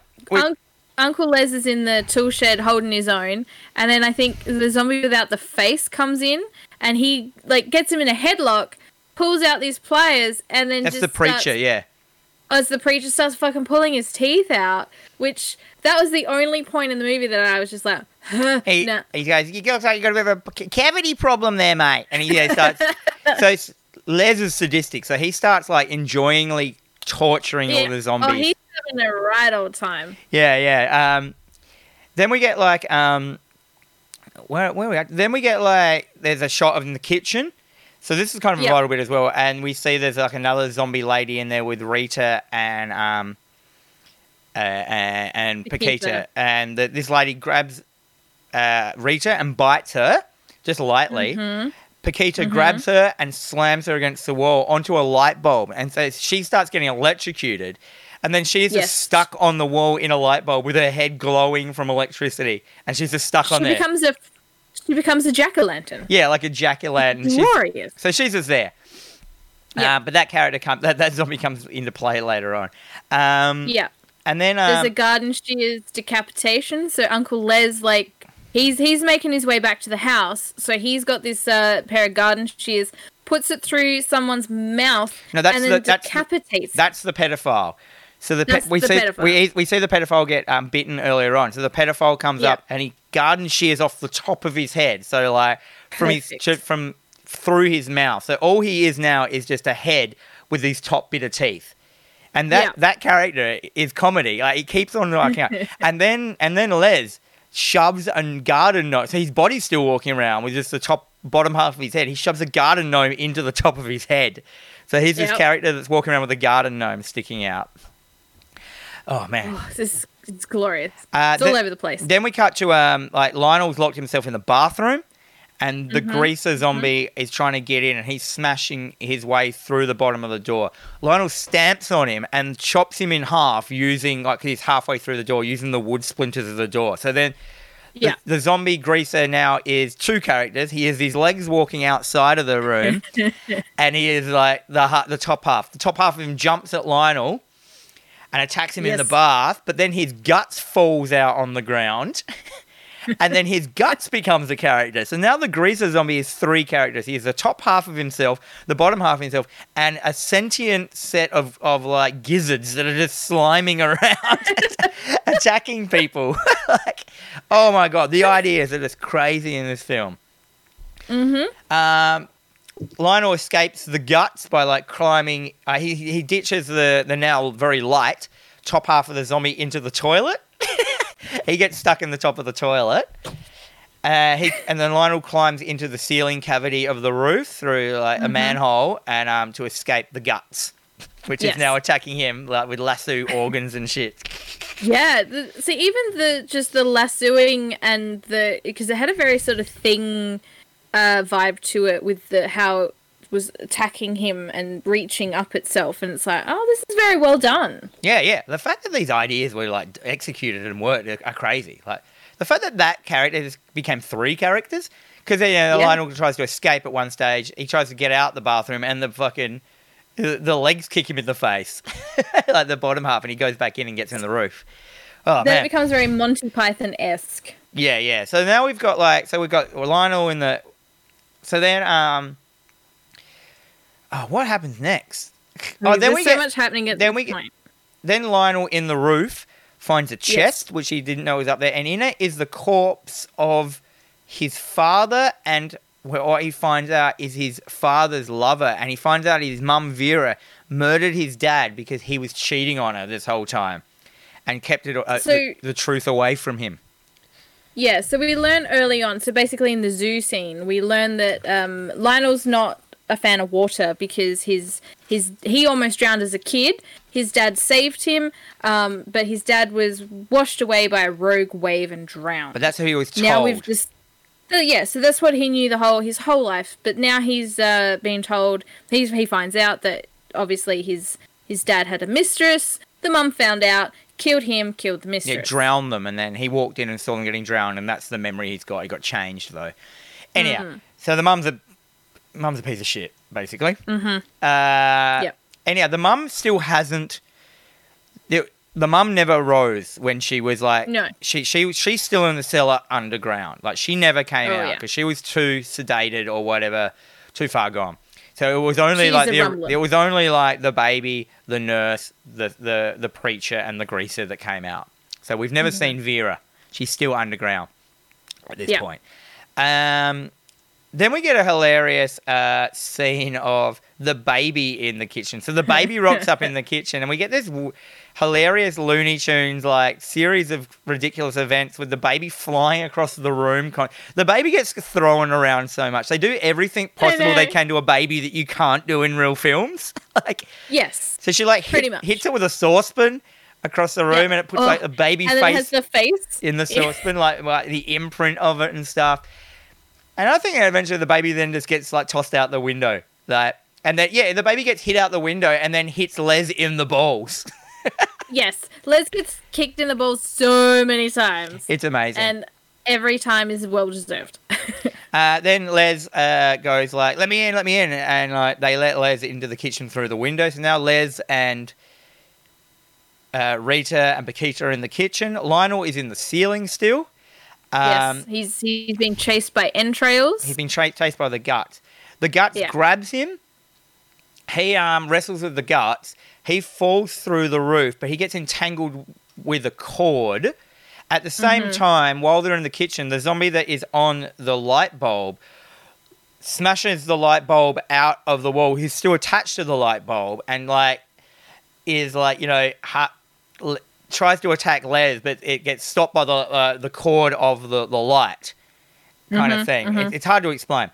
As Lionel falls, he gets caught on on a cord, which he's hanging in the foyer. But as that pulls down, that pulls the zombie, which is the same cord, back onto the wall. So there's this hilarious continuity of this like houses this character almost of like how all this shit's working out. So writing this would have been crazy. Like every character is affecting like the other characters. Like Yeah. it's so good and it works so well. Like yeah, and then so Lionel's hanging upside down. Oh, there's shit happening. So he loses his amulet at one point. The amulet falls down into a bunch of entrails as well.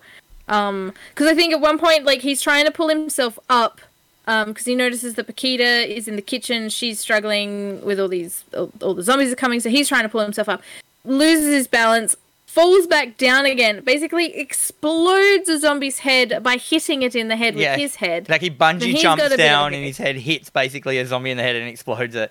And then he flies out the window. He goes outside. Yes. Yeah, he goes outside. So Lionel's outside. We don't know where he is. Les, then it cuts to Les in the kitchen and he goes crazy. Yeah, he's a slicing and a dicing. He's doing everything. He's got two cleavers, and he goes, I've read the comics, total bodily dismemberment. And there's this montage of him just going, just going crazy with arms and limbs flying. But he basically takes out like 25 zombies, piles them up into a thing, and kills them all in one go. Like crazy, crazy gore. You have to see it to believe it. And then Rita. Well, then famous Rita. Well, then then Les goes down into the basement to hide. Yes. And then we see, like, the ground shake, and then you see, like, Les look around and go, oh, no, Vera! And so Vera's come out now. We don't know what Vera looks like. I'm just going to say, she kills Les. She basically rips his spine out. Yeah, does a Sub-Zero to him, rips his head and his spine out. We don't see it, though. We only see it in shadow kind of thing. Yeah. And she's big. We don't know how big she is. There's something going on with her. What am I up to in my notes? So Les gets killed by Super Vera, I've written. Yeah. Mega zombie mother. Yeah, Paquita is now in the foyer. She's about to get it. All the zombies have, crowded around her. She's lying down. She's about to get eaten. She's still got Rita with her. They're cowering in the middle of the room, surrounded by zombies. Yeah. And suddenly, then we get this hilarious scene where the pedophile's head gets kicked into the room and it slides along the floor. And then like something happens. Yeah, and it looks so good. It looks like an actual top of a head. It's still animated and looking around. And then whole time. Then that gets, because there's so much blood on the ground, it's sliding around. Then that gets hit again and that slides over to the front door. Then the front door gets slammed open. The head gets slammed, kicked over again. Yeah. And then we see Lionel standing there holding a lawnmower, which we actually foreshadowed earlier on in the film. There was this lawnmower that he was mowing the lawn with it. And he's just like, party's over. So there's like all the zombies look at him. That gives Paquita and Rita opportunity to run into the kitchen. She takes up the blender and she grabs the pedophile's head and puts his head, the top, into the blender and blends that down to nothing. And it looks so good. Yeah. Even just that moment where the head is in the blender and you can see it in the blender and it's looking around and looking a little bit panicked and she turns it on. Yeah, this is perfect. So she starts blending all the smaller organs down to nothing to get rid of them. And then we have Lionel turn on the lawnmower and have an actual scene of him holding a lawnmower in front of him. He's got a strap around it, so he's wearing it like a weapon. And a whole room full of zombies, all with their arms out towards him, and him walking through with a lawnmower. Fuck, it's crazy, hey? It is a bloodbath. You see, like, all these, like, arms actually like going into a lawnmower blade, like, you know, because they're holding their arms out like zombies. You see them all getting mashed and him walking through this crowd and there's blood going everywhere and limbs flying everywhere. And then you see him get to the other side of the room and he's like covered in blood. looks Yeah. around and then looks back, and he's just carved this way through, and there's just a whole still full room of it, and then it goes to this montage of him running through, smashing these zombies with a fucking lawnmower, holding it. Even to the point with the bit where they're on the ground, it shows him like pushing it down onto the ground, onto their faces and shit. Yeah. It is crazy. There has been no film that's ever done anything like this, ever. No.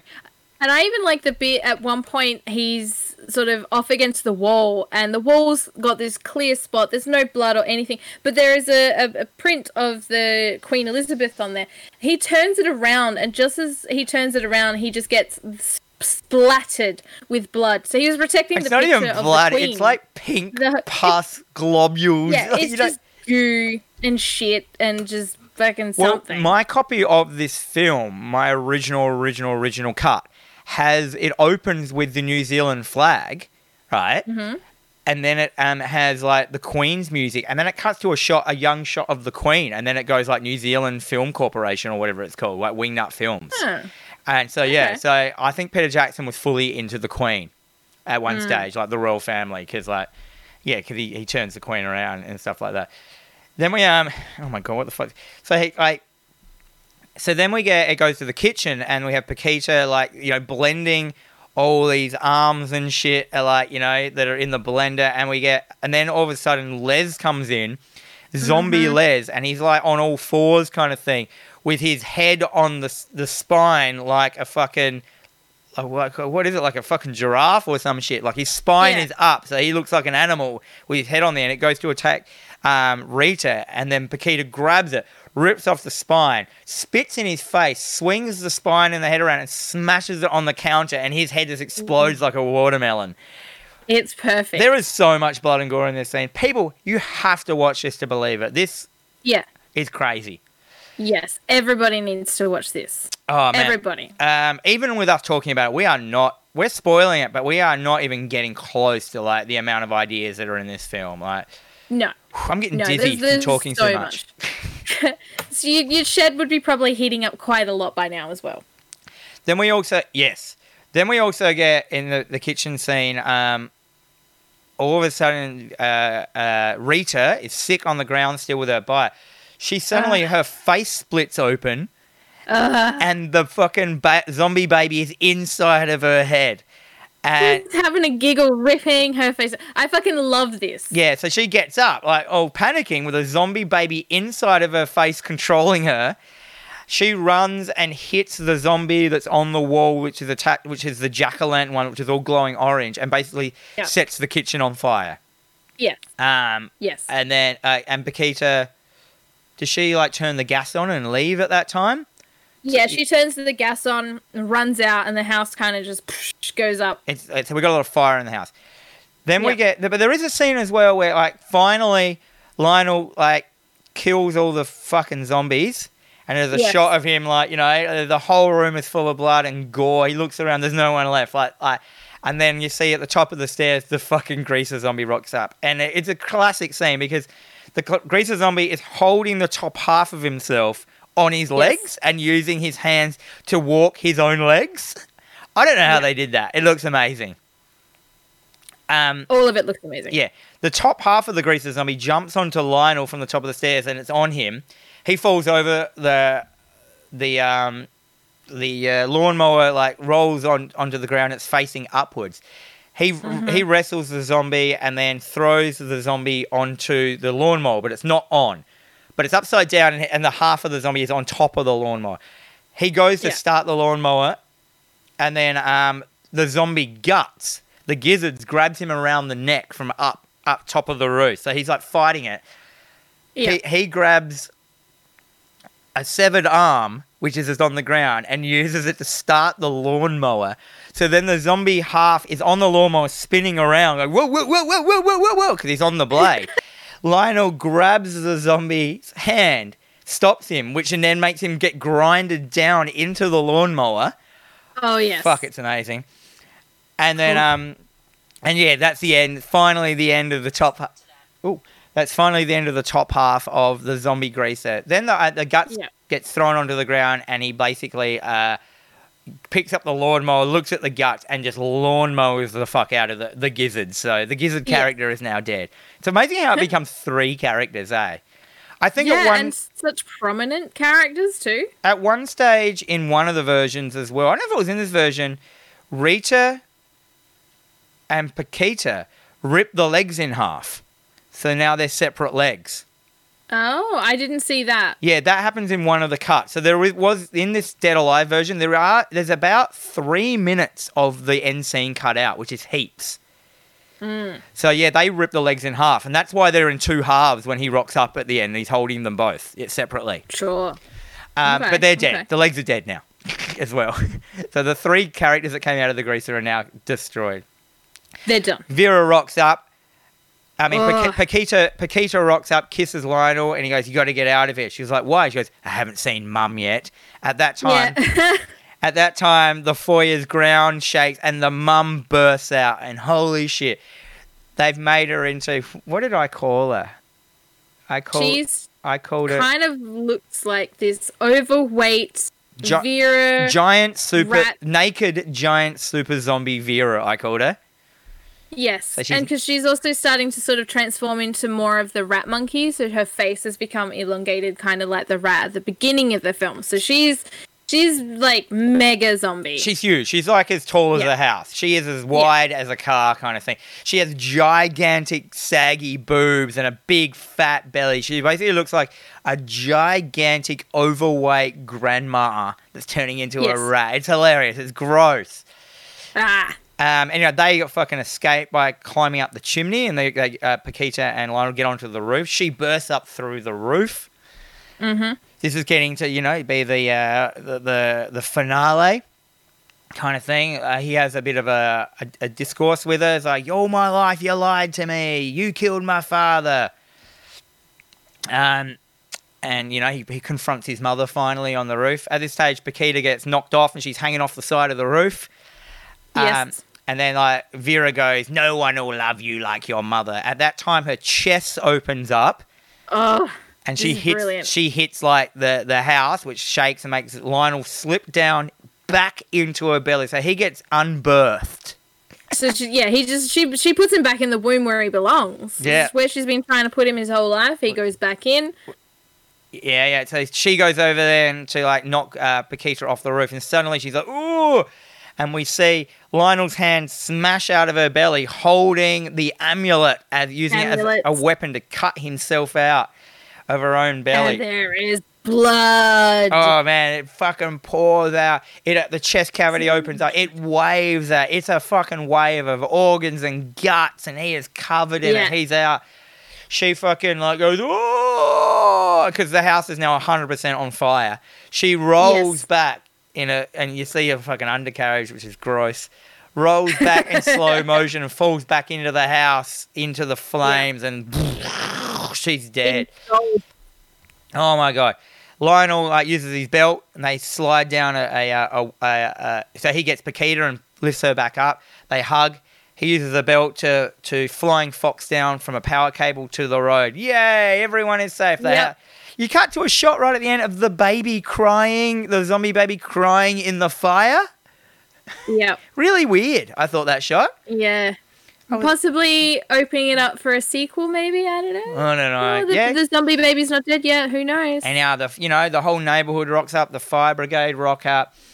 Vera, Paquita and Lionel. The house burns down. Everything's fucking great. House burns down with 100 people in it. It's fine, even though they would have found them in. Yeah, it's fine. It's fine. It's fine. Lionel and not a Paquita problem. kiss. Happy ending. End of film. Fucking hell. Oh my god. We literally talked about that for an hour. Yes. We- It took me 4 hours to watch this film yesterday because everything started happening, and every time something happened, I had to pause. Yeah, I had to and come keep. back to I had it. to keep pausing and writing down shit because as soon as I started writing shit down, another thing would happen. Yes. So final thoughts, Jen. Final thoughts. This film is fucking hilarious. I love this film so much. The designs, the effects, the puppetry, they're all insane. The gore is perfect. This film is it's practically perfect for me. Yep. Dan. I've written like, wow, my favorite gore movie of all time. The amount of special effects in this film is boggling. The continuity at the end of this film is crazy. Like the storytelling and how every character is affecting each other, even though they're not in the same scene and stuff like that. In this house it's taken the zombie genre to like the highest level I think it's ever been. It's actually funny. Like the scenes are funny. It's actually gross in some scenes. I think it is one of the best horror comedies ever made. I think it is the best horror comedy. Like, I will agree with you on that. I will make that statement with you. Like, there aren't many good, like, there are horror comedies. So this is like, if you think of horror comedy, you think of stuff like Return of the Living Dead. It's like that, but like turned up to like 17,000, like, you know, on the gore and ideas meter. What did you give it for the rating system? So I have given this an A. It is awesome and everybody should watch. This is also a classic film, and it's a beer and chicken wing film. Yep, I gave it an A for everyone should watch. Awesome. And I gave it a B for beer and chicken wings group movie. I could have gone on yet as well. You're right. It is like a classic that is worth the watch. I suppose, like, 1992 definitely counts as classic. Anything that's over... We've got a rule at the diner that anything that's over 15 years old is counted as retro. 15 years is when it counts to it. So this is a classic. This is definitely a classic that you guys have to watch. Oh my God. Like, I'm glowing. I am... If you're a horror fan and you haven't seen Brain Dead, aka my opinion will be try and get the Brain Dead version, because Brain Dead is the one with like the uncut. There is one called the Bloody version, which is the uncut version of Dead Alive. So you can get Dead Alive Bloody version, but there are ones out there that do have. You know, you've got the ultimate version when it has the necrophilia joke and the pedophile joke. And I think the main cut of this film is like over 2 hours, like the long cut. So wow, because this one's about an hour and a half. It's an hour and 47. The one that I watched was. Right. But yeah, anyhow, we've done it. Oh, so this is hard. It's hard. It's hard to do films that you love. You end up getting. I get like I talk so much. I get so excited that I get a bit flustered and dizzy. And we get excited. We get flustered. We get dizzy. We've had a good time. You go light a cigarette and that's it. Yeah, that is. I need it. Yeah, I need a cigarette. Lane. How was it for you, Jen? Oh, it's about the same, yeah. I got there. Yeah. Anyhow, what's our movie for next week? In all the panic and confusion, I didn't prepare for next week, but I'm thinking the weather is a bit warm. Hey, let's ruin the fuck out of Texas Chainsaw Massacre. The OG? The OG. Have you seen it? Yeah. Of course you have. I think we should check out Texas Chainsaw Massacre and ruin that for everyone. Oh, man, that will be actually like, because it is a classic in that. Not a lot happens in that film, hey? I mean, there is, but like it's not on the level of like us having to like have like 4 pages of dot points. Like no, but I feel that we can still get a lot out of it though. Oh yeah, and I'm definitely excited to be back in the shed with you next episode as well. Oh yeah, it'll be so much better being back in the shed. What's his name that made that film? What's his name? Tobe Hooper. Hooper, yeah. Hooper. All right, cool. All right, take us out, man. All right, so thank you so much. Like, guys, you've been listening to TerraVision Horror Podcast with Dan and Jennifer. We're a podcast available on all streaming services, SoundCloud, Stitcher, Spotify, iTunes, iHeartRadio. Please leave us a star rating, leave a comment, follow us. We're also available on the YouTubes. Ooh. Again, follow, thumbs up, comment, anything that you can help us to grow and be better. We have an Instagram at TerraVisionPod. You can email us terravisionpod@gmail.com. Let us know if you want us to ruin a specific film for you. Anything you want to watch or discuss. We're also on Facebook, so jump on over. I love everyone on our Facebook page. They're so... it's such a little community that we're growing. I love it. I reckon I'm going to announce that we're going to probably do a run of T-shirts as well, which you'll love, Jen. Yes! Please. And so... Also, if you want to check out my other stuff that I do, please check out Hat the Dino over on Twitch and on YouTube. We do a live stream every other Friday at 7 p.m. For casual hangs, chats. It's all about video games, nerdism, stupidity, fun variety video game show. Last night's was a schmozzle. I had to quickly botch up a a remote version because everyone couldn't come over because of the lockdown. And for one of the scenes, I forgot to put a mic on. It was a schmozzle. So check it out. It's up there on Twitch now and on YouTube if you want to have a good laugh. It was a very, last minute thing. But yeah, it was a great night. And remember, until next week, may all your dreams be nightmares.